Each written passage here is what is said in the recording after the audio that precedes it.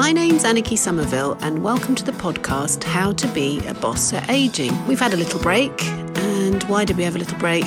And why am I calling myself we? I'm not the Queen. I had a little break, and I think that was because I was feeling very tired. So I don't really have a better excuse than that. But having two small kids and then trying to get through this lockdown, like many women, I was just feeling like I wanted to lie on the floor. But I didn't lie on the floor. I was doing other work as well. So I am now back again. And this week I'm talking to Gayle Haddock. And Gayle is someone who runs her own business, Hustle and Fox. And we're going to be talking all about, I guess, how to start your own business. I think with a lot of us being in lockdown, perhaps working from home, perhaps finally reevaluating what we want to do with our lives. Certainly when I speak to friends, they're all saying, oh, I think I want to start my own business. I want to do something that I love. I'm sick of working for other people. So we kind of demystify that a little bit, because I think sometimes there's a danger that you just think, oh, it must be really easy. You just sit on your laptop and you get a PayPal account and then you sell something. And certainly on social media, I've been guilty of looking at things and thinking, wow, that looks super simple. I could do that. And the truth is, obviously, a lot of hard work goes into it. Anyway, have a listen and I will see you again at the end. Well, I'm excited today. We've had a little break. We're actually talking in the half term, but the podcast has had a little break just for the half term. I've got Gayle Haddock with me, who is the boss. I was going to say that, use the terrible term mum boss. And then I was thinking, what am I doing? Oh, no. I'm going into some terrible cliche, but you basically own a business called Hustle and Fox, don't you? And we were just talking before we started recording about all the things that you do, but you're kind of like a mentor and a coach. You're helping women get their businesses off the ground, build up their confidence, get their story together. And the reason I wanted to have you on actually was our paths have crossed, I think, at various, in the good old days, way back many centuries ago. There was lots of events, wasn't there, that people used to go to when they were launching a candle or a bloody beanie hat or whatever. And we would meet at these influencer events. And I think I remember seeing you actually, maybe that was the last time we saw one another in the flesh, was that there was an event and it was launching Selfish Mother sweatshirts collaboration, I think. And I think you might have, this is years ago, but I think you were definitely there with your daughter, and it was quite a posh, high-end designer shop. I think it was it Alice Templeton? Oh my God. I do remember I have seen you since then, because I was there at the Hotbed Collective event. Book launch. Oh, that's it. And I was pregnant. But yes, it was Alice Templey's very posh shop.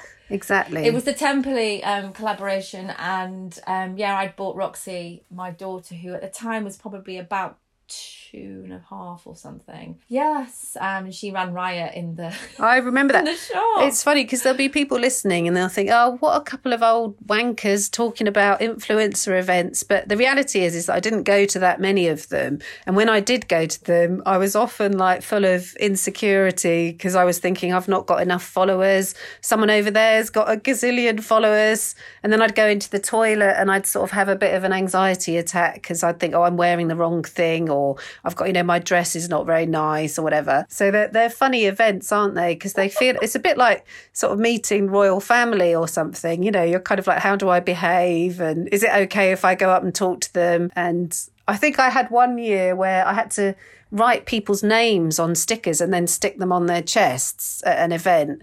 And I didn't remember anyone's names, and people would get really offended because they'd be like, don't you know I'm at 1millionfollowers.com? And I'd be like, oh my God, I didn't even recognise you. I'm so sorry.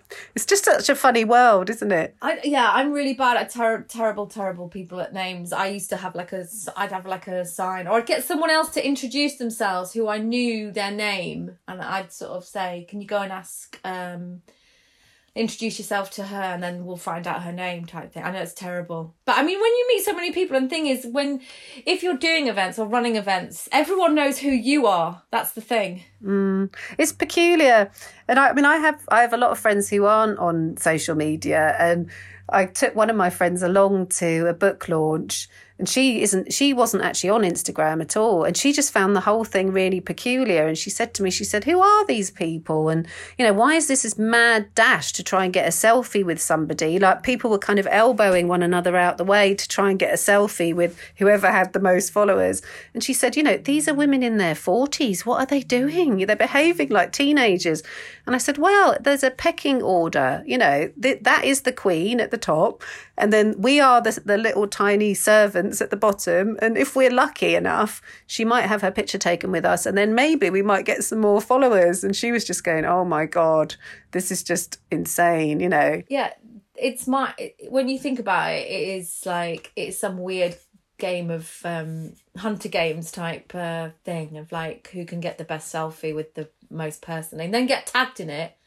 Or some disaster would happen that they wouldn't tag you anyway. So then you'd be like, I didn't. Well, it's funny because it plays on all your insecurities. I think I went to the toilet once. I think that was like a TV programme launch. And I went to the loo and I was pregnant actually. So I kept going to the loo. And every time I went to the loo, I'd come out and someone would go, oh, you just missed a boomerang with, blah, blah, blah. And I'd be like, oh, bloody hell, I've missed it. Oh my God, I was in the toilet. And they were going, yeah, it was the best one. Everyone was there and everyone's going to get tagged. And I was like, oh, what am I even doing at this event? Because I'm actually not very good. And thankfully I don't do it anymore, but not very good at that kind of very forward kind of networking where you literally just launch yourself at someone, hold your camera up and take a picture of them really quickly. I can't do it. I find it embarrassing. So I'm just like, no, sorry, not doing that today. Yeah, I always seem to find like a few people that I really want to actually talk to and then try and have conversations with them and then not really have work the room in it at all. But I mean, it's just different because obviously I've run events and for brands, which I enjoy doing because then you feel it's sort of a bit like a performance and, and you're putting on a party and you're hoping that everyone turns up and usually the day before the party, people start dropping out. And then it's the opposite side of it. It's the anxiety from the other side. You're like, no one's going to come to this party. It's going to be a disaster and the brand's paid me money or something. And I mean, but it always has turned out beautifully and lovely. And luckily, Hustle and Fox are known for having great events. But yes, I have seen both sides of it where at my own event, obviously it's completely different. But then when you're at someone else's, you then switch around and go back to that insecurity of like, do they know who I'm meant to be here? And also I think though taking Roxy it's like she was suddenly my little buffer. It meant that I had a reason to sort of talk to people as she just bolted in there and took over. So I know, it's nice, and that makes it a bit more human, doesn't it, when everyone's sort of doing a bit of the show off thing. It's just you're just getting on with it really, aren't you? I think I went to an event and it's harder when it was really serious ones or serious subject matters and suddenly Roxy would suddenly just be at the front appearing, standing next to the person talking. And then you're sort of in that awkward thing. Do I go to get her? Do I stop the whole thing? Do I stop them talking? Do I stop the speech? But I do miss it though. I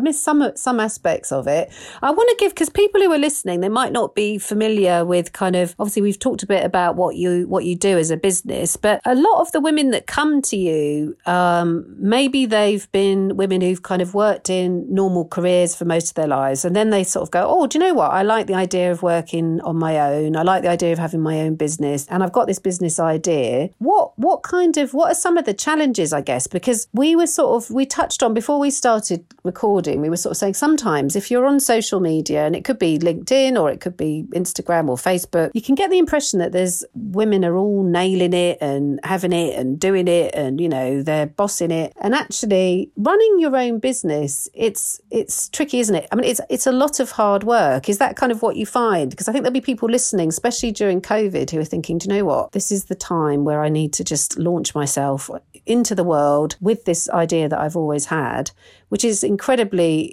it's a great thing to do, but there is a lot of hard work involved, isn't there? That was a lot of questions in one. I'll put about 16 questions in there.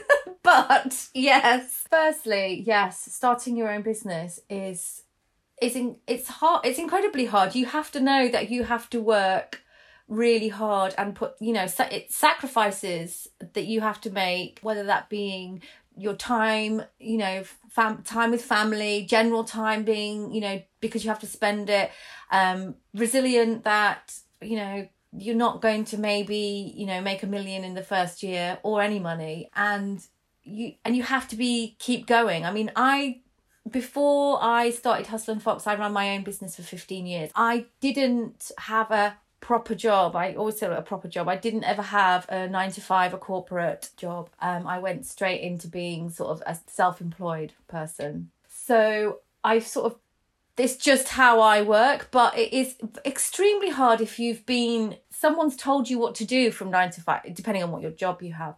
Someone has told you what to do or what projects you're working on, and then you work on your little bit, and then you pass it on to the next person and they do their little bit, and then you create something all together depending on what job you have. And then suddenly when you run your own business, you're like, oh, I'm doing all of those things on my own. So you have to be doing the ideas, but the marketing and the boring VAT and the accounts and all the stuff that needs to go along at the same time. And so it's incredibly hard. But the women that I work with, well, I have worked with men as well. I don't only work with women. I have had men clients as well. But I do think that you can start something new, and I really enjoy working with women that have worked at one thing and then they've decided they're like, oh, I'm going to start a new business. And I love seeing them grow and how it evolves from one thing.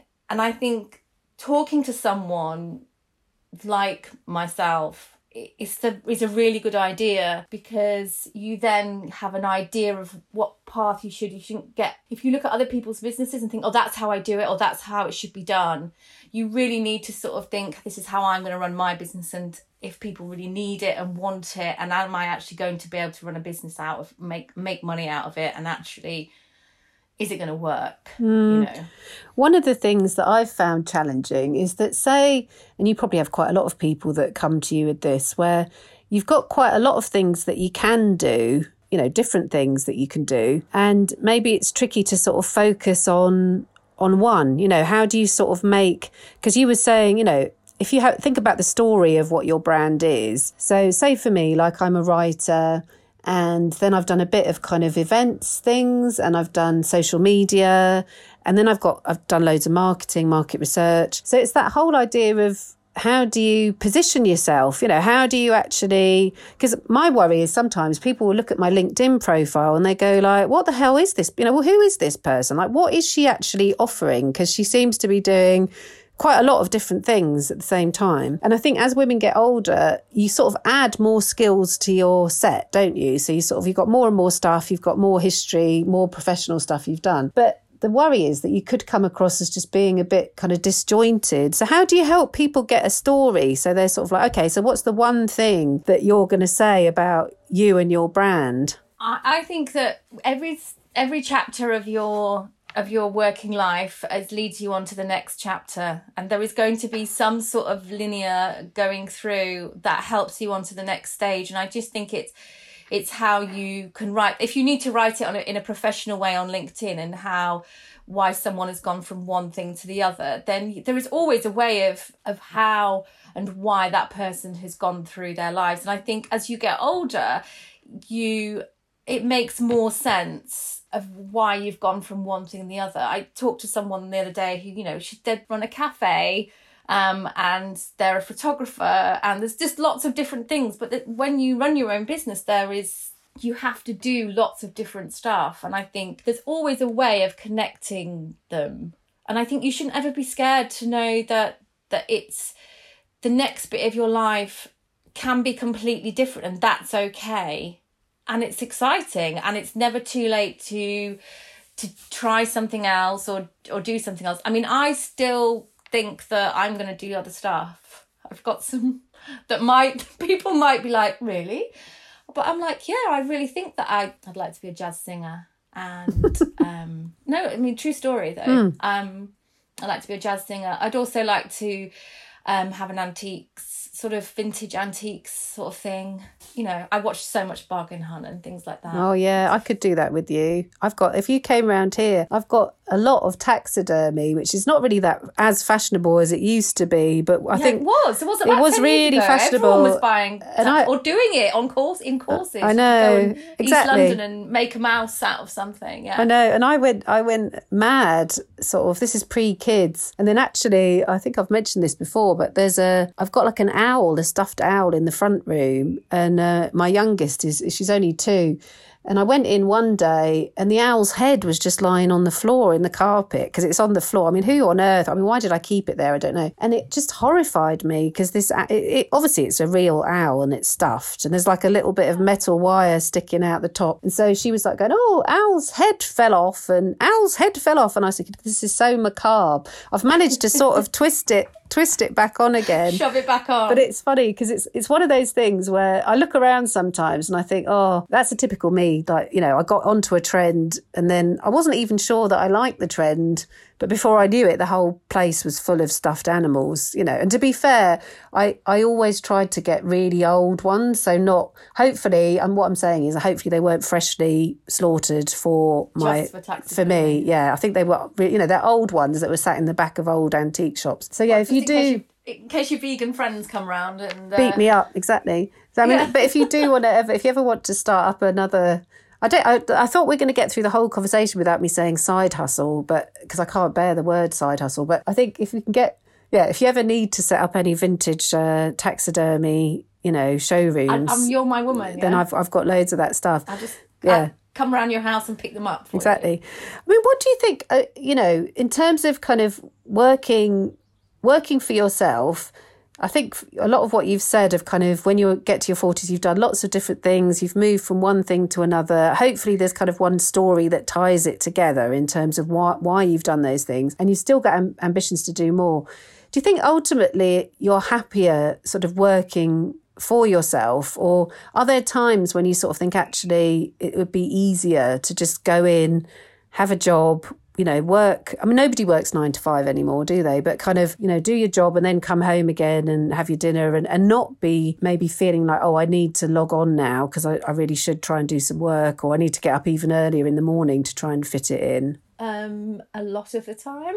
Yeah. Yes, I do think that, especially over the last year, especially because I've had to keep going with 2 small children and also, you know, with COVID, and I've had to carry on. Of course, there were loads of times, or even before. I mean, you know, having run my business for so long prior to Hustle and Fox, I had my own retail shop for 11 years, and there were loads of times I was like, oh, I'm just going to get a shop in Sainsbury's or something, or other supermarkets, you know, and just it'd be really simple and easy, and I'd just get paid, and then I'd come home and that'd be fine. And the thing is, my older sister is also self-employed, and we're like, yeah, when we're older we'll just get a job in Marks and Spencer's or Sainsbury's or somewhere. But I just know that it wouldn't work for me, because I'm like, a couple of weeks in I'd probably be like, listen, how are we stacking the shelves here? Should we not do it in a different way? Because I just can't help myself but be sort of Dean always says, it's Gayle recommends. I always start recommending how someone can do something a little bit better. So I think that actually I would end up, but yeah, definitely there's a lot of times where I'm like, I'm so tired, and I think, oh, is it because I'm older? When I see a lot of new businesses starting, and I'm thinking, God, you've started this business and you've got young kids, and you know, and they're in their sort of early 30s. I'm like, I do have the energy to carry on, and also generating your own income when you have to do like all the marketing and stuff, and that's really hard slog. It's a really hard slog. Sorry, I'm waving. At the moment we're recording, but I'm just the way that you summed it up. I mean, we also touched on sort of having kids at home as well at the same time, and I think you could probably hear one of mine having a weep downstairs. But I think it's a different dynamic, isn't it? Because the thing is, we're also working from home with children at home, which is a whole nother kettle of fish. Whether you're actually working for a big organisation or working on your own, it's really difficult, isn't it? It's really difficult because I'm not very good at sort of switching from like mum mode to like work head. Sometimes I can almost, if I have an idea, I quickly write it down, and I can literally be doing, like, look at me, I'm like proper multitasking. I'm doing like 17 things at once, and I've written a list, and now I feel better, and I've got one baby, and my son is 1 and he's on my hip. I'm doing everything one-handed. I've made someone's dinner. I've tidied up. I've cleaned the bathroom. I've done some washing. It's crazy. It's crazy times. And I can't switch from one thing to the other. That whole working from home it's been really hard with having young kids. And also sometimes I feel terribly guilty. Guilty is not the wrong word. I feel sad sometimes that last year especially, that I've had one half of my brain on something else rather than parenting. I think, to be honest, that's kind of, so many of us have been like that. And I think that it's the whole merging of kind of your work and your home life is just becoming this big mess, because you're kind of having to go downstairs and immediately deal with kids and then come back. I work in the bedroom. I had like a 6-month contract at the end of last year. It didn't last that long. And I found it just impossible because I was, and I know many people will be going through the same thing, where I was kind of logging on, trying to really get my head down, do lots of work, constant interruptions. And actually, no, if you were in an office, you'd have the respite of being able to go out and have a coffee, or at least coming down into a canteen where your kids aren't sat there. Because obviously the minute I would come down, the children are there. My partner was on furlough. So I was lucky enough that he was on furlough. So he would be looking after them. But then, of course, he would then want a break. So I would come down, he'd hand the kids over, and then I would have my lunch, trying to make them lunch, and then come back up again and log back in. And the problem is that the people that I was working with, they didn't have that set up at all. So there was no understanding. They would go downstairs and have lunch and just have lunch on their own, and then, they were sort of talking about how they would watch hours of Netflix in the evening, and I'd be like, oh my God, I'm lucky if I get like half an hour of telly, it's just mad. But what do you think? So if people are on a practical level, I guess, if I'm someone who's sort of thinking about starting my own business up, I've often thought that you almost need to you obviously need, for financial reasons, if you're the breadwinner, you kind of need to probably stay in your day job, don't you? And start thinking about what this thing is going to be whilst you're in a day job, don't you? You don't suddenly take the leap out of your normal job to start your business, because a bit what you were saying about people expect to make money right away and they don't. I think absolutely yes. I think when I started my business, and I think I was in my sort of mid-20s when I first sort of started thinking about I was making T-shirts and selling them to shops and things, and I was like, it took me a while before I became fully self-employed. So what I did, I literally worked half the week at a well-known pizza restaurant, and half the week I worked on my business. So therefore, I never sort of did that massive like, I'm going to suddenly make money, because I knew really it's not how it works. So yeah, I always recommend that people start, and I don't, as you're saying, side hustle, the word side hustle goes, it should be in that room 101, shouldn't it? That room, along with mumpreneur and mum boss, mum boss, and mum, and all those other, anything that says something in front of a boss. I'm just a boss. I'm just the boss. It needs to go, in room 101. So yeah, I do recommend that people would start thinking about their job. They're thinking about their job, how they can financially continue if they're the main breadwinner. Sometimes I work with women that obviously they're not the main breadwinner. They've either left their job, lost their job, or they're on maternity leave, and they've decided to start something before they go back to work. But I think it is completely possible. You don't have to suddenly think, oh my God, I've got this amount of time off, I need to like make a new life for myself. That pressure of like having to suddenly do something in that space of time. No, go back to your job. You don't need to suddenly rush things. If you've got a business idea or want to have a business, you don't need to start it tomorrow. If your idea is there, it's still going to be there in, another year. You can slowly start doing stuff and sort of lay the foundations, and so you really know how it's going to work.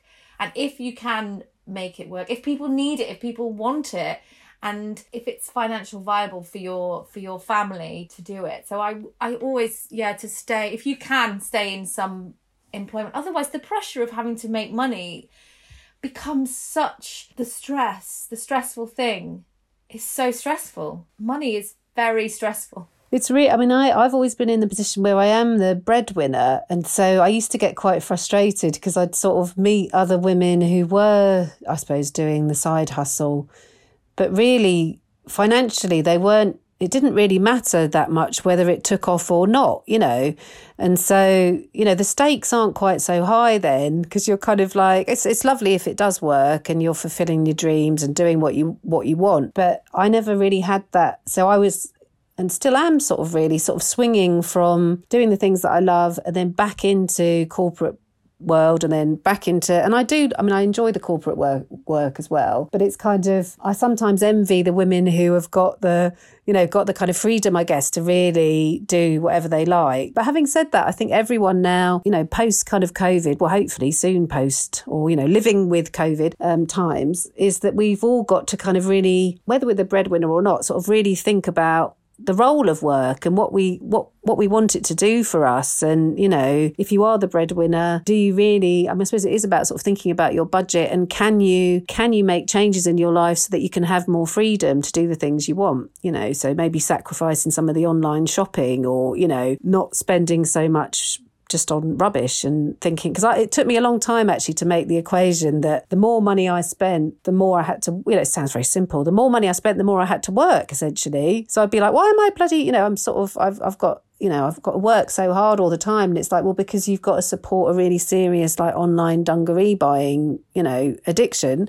So you've been buying, online dungarees, loads, and not just online, it makes it sound like they're virtual dungarees, but, buying dungarees online, non-stop, and jumpsuits. And that comes at a cost. And that cost is that you've now got to work non-stop for the next 3 months, which I think women are traditionally, we're not that good at sort of making that link. I think you can as well. I sort of really get a buzz out of thinking when I haven't spent any money as well, though. And I don't know if that's in me from being a child of the 80s and coming from a family that, a family of 6 that didn't have a lot of money, and therefore we didn't go around spending loads of money. And I think that sometimes when I've especially at the moment, I'm at home and I've spent no money this week. Listen, Gayle, I've loved talking to you. If people want to find out more about Hustle and Fox, then where do they find you?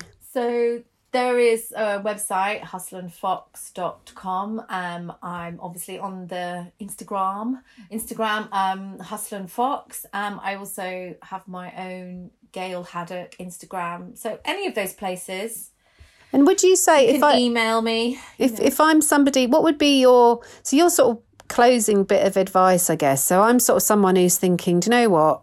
Long term, I can't hack doing what I'm doing at the moment. I've got this little kernel of an idea. What would you say is kind of the first step? Because one of the things I know is that a lot of people have got these business ideas and they just stay as concepts, and they never, because you sort of always put it off, don't you? How do you move one step sort of closer to actually doing the thing?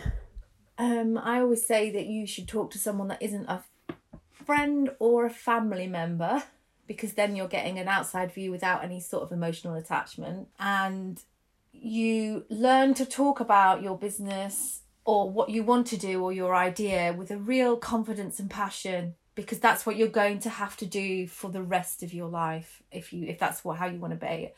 And you have to learn to be able to talk and say it with confidence about, this is what I do, this is what it does. I mean, people call it like the lift pitch or something. Like, how can you sell it to someone in like a few sentences? It's not actually.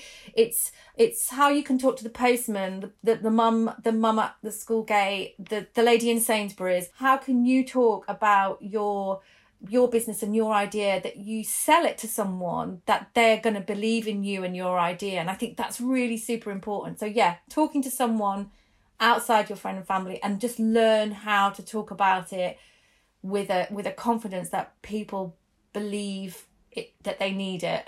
Yeah, that's perfect. And I think that's the other thing that women are not very good at is, and I'm guilty of it, is don't be self-deprecating. You know, like I often hear that from other women and I do it myself. Like even now to you, I was like going on about, oh, I do this and I do that and I do this, rather than sort of go, oh, but I'm not very good at that. And, you know, I think, you know, we were saying earlier, before we started recording, I'm not very good at tech, I'm not very good at this, or I don't do that. That's not a kind of confidence-inducing trait, is it? And I don't think men would ever do that, like go on a kind of pitch and be like, oh, I'm sorry, I think I'm not very good with social media, so, you know, I'm quite good at, you know.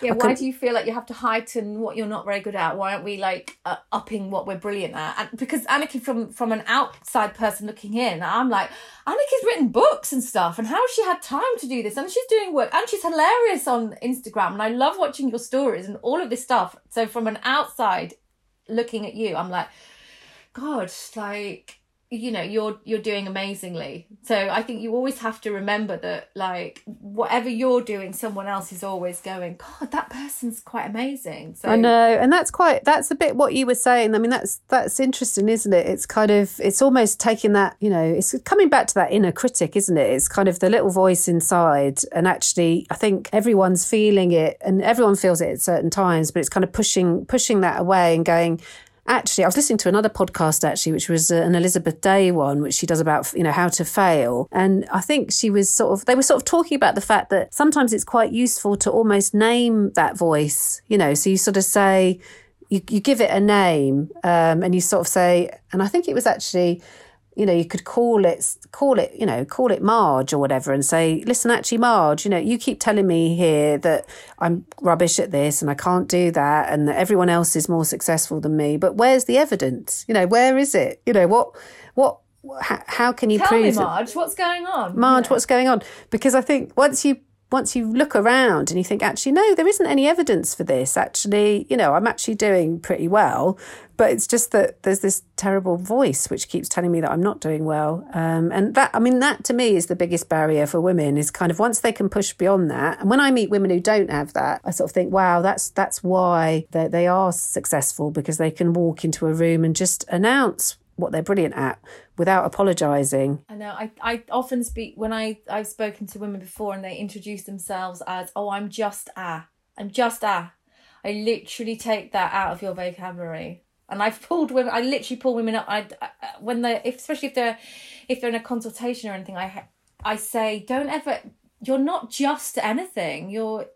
Look at all these things that you've accomplished. It's not a just that's not how you start a sentence when you want to talk about, you know, talking about yourself. You're immediately like, oh, you know, not me, it's just this, you know.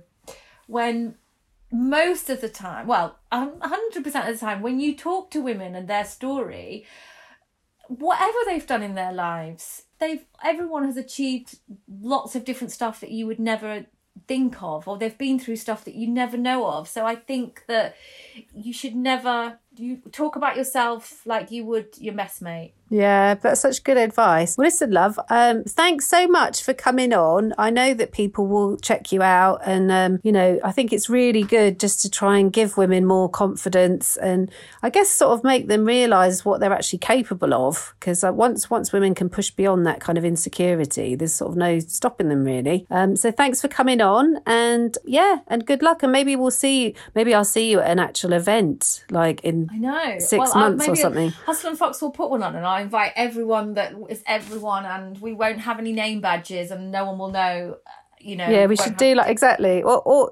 we could just be honest and authentic and have a bit of a laugh. No idea what your name is, but do you want a drink? Do you know what I mean? It's like, yeah. Exactly, and maybe not too many boomerangs.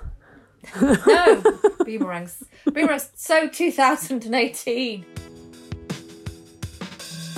Thanks for listening, and I just wanted to give a little plug for my book, which is coming out on the 31st of March and is called How to Be a Boss at Aging. It's available in all good retailers, and you can pre-order it now, but on the 31st of March it's out. And basically it's going to be a bit like the podcast, but there'll be lots of fun facts in there about ageing. What are some of the kind of challenges that come up when you get into your 40s? How do we even define being older when really we just keep on going? There's no longer that kind of sense that you get a comfy cardi and some nice slippers and sit next to the fire doing crosswords all day, or certainly I don't. And so it's really good for any woman really who finds herself kind of questioning where she's headed. That might be in terms of work or in terms of relationships with others, friendships, and it could be in terms of menopause. Basically, each chapter, a bit like the podcast, covers a bit of my own personal experience, and then I use a kind of interview technique to try and speak to experts and find out what their opinions are. So there's lots of interesting stuff in there. So I hope you will buy it. Please do support it. How to Be a Boss at Aging, out on the 31st. And thanks for listening. Okay, ta-da!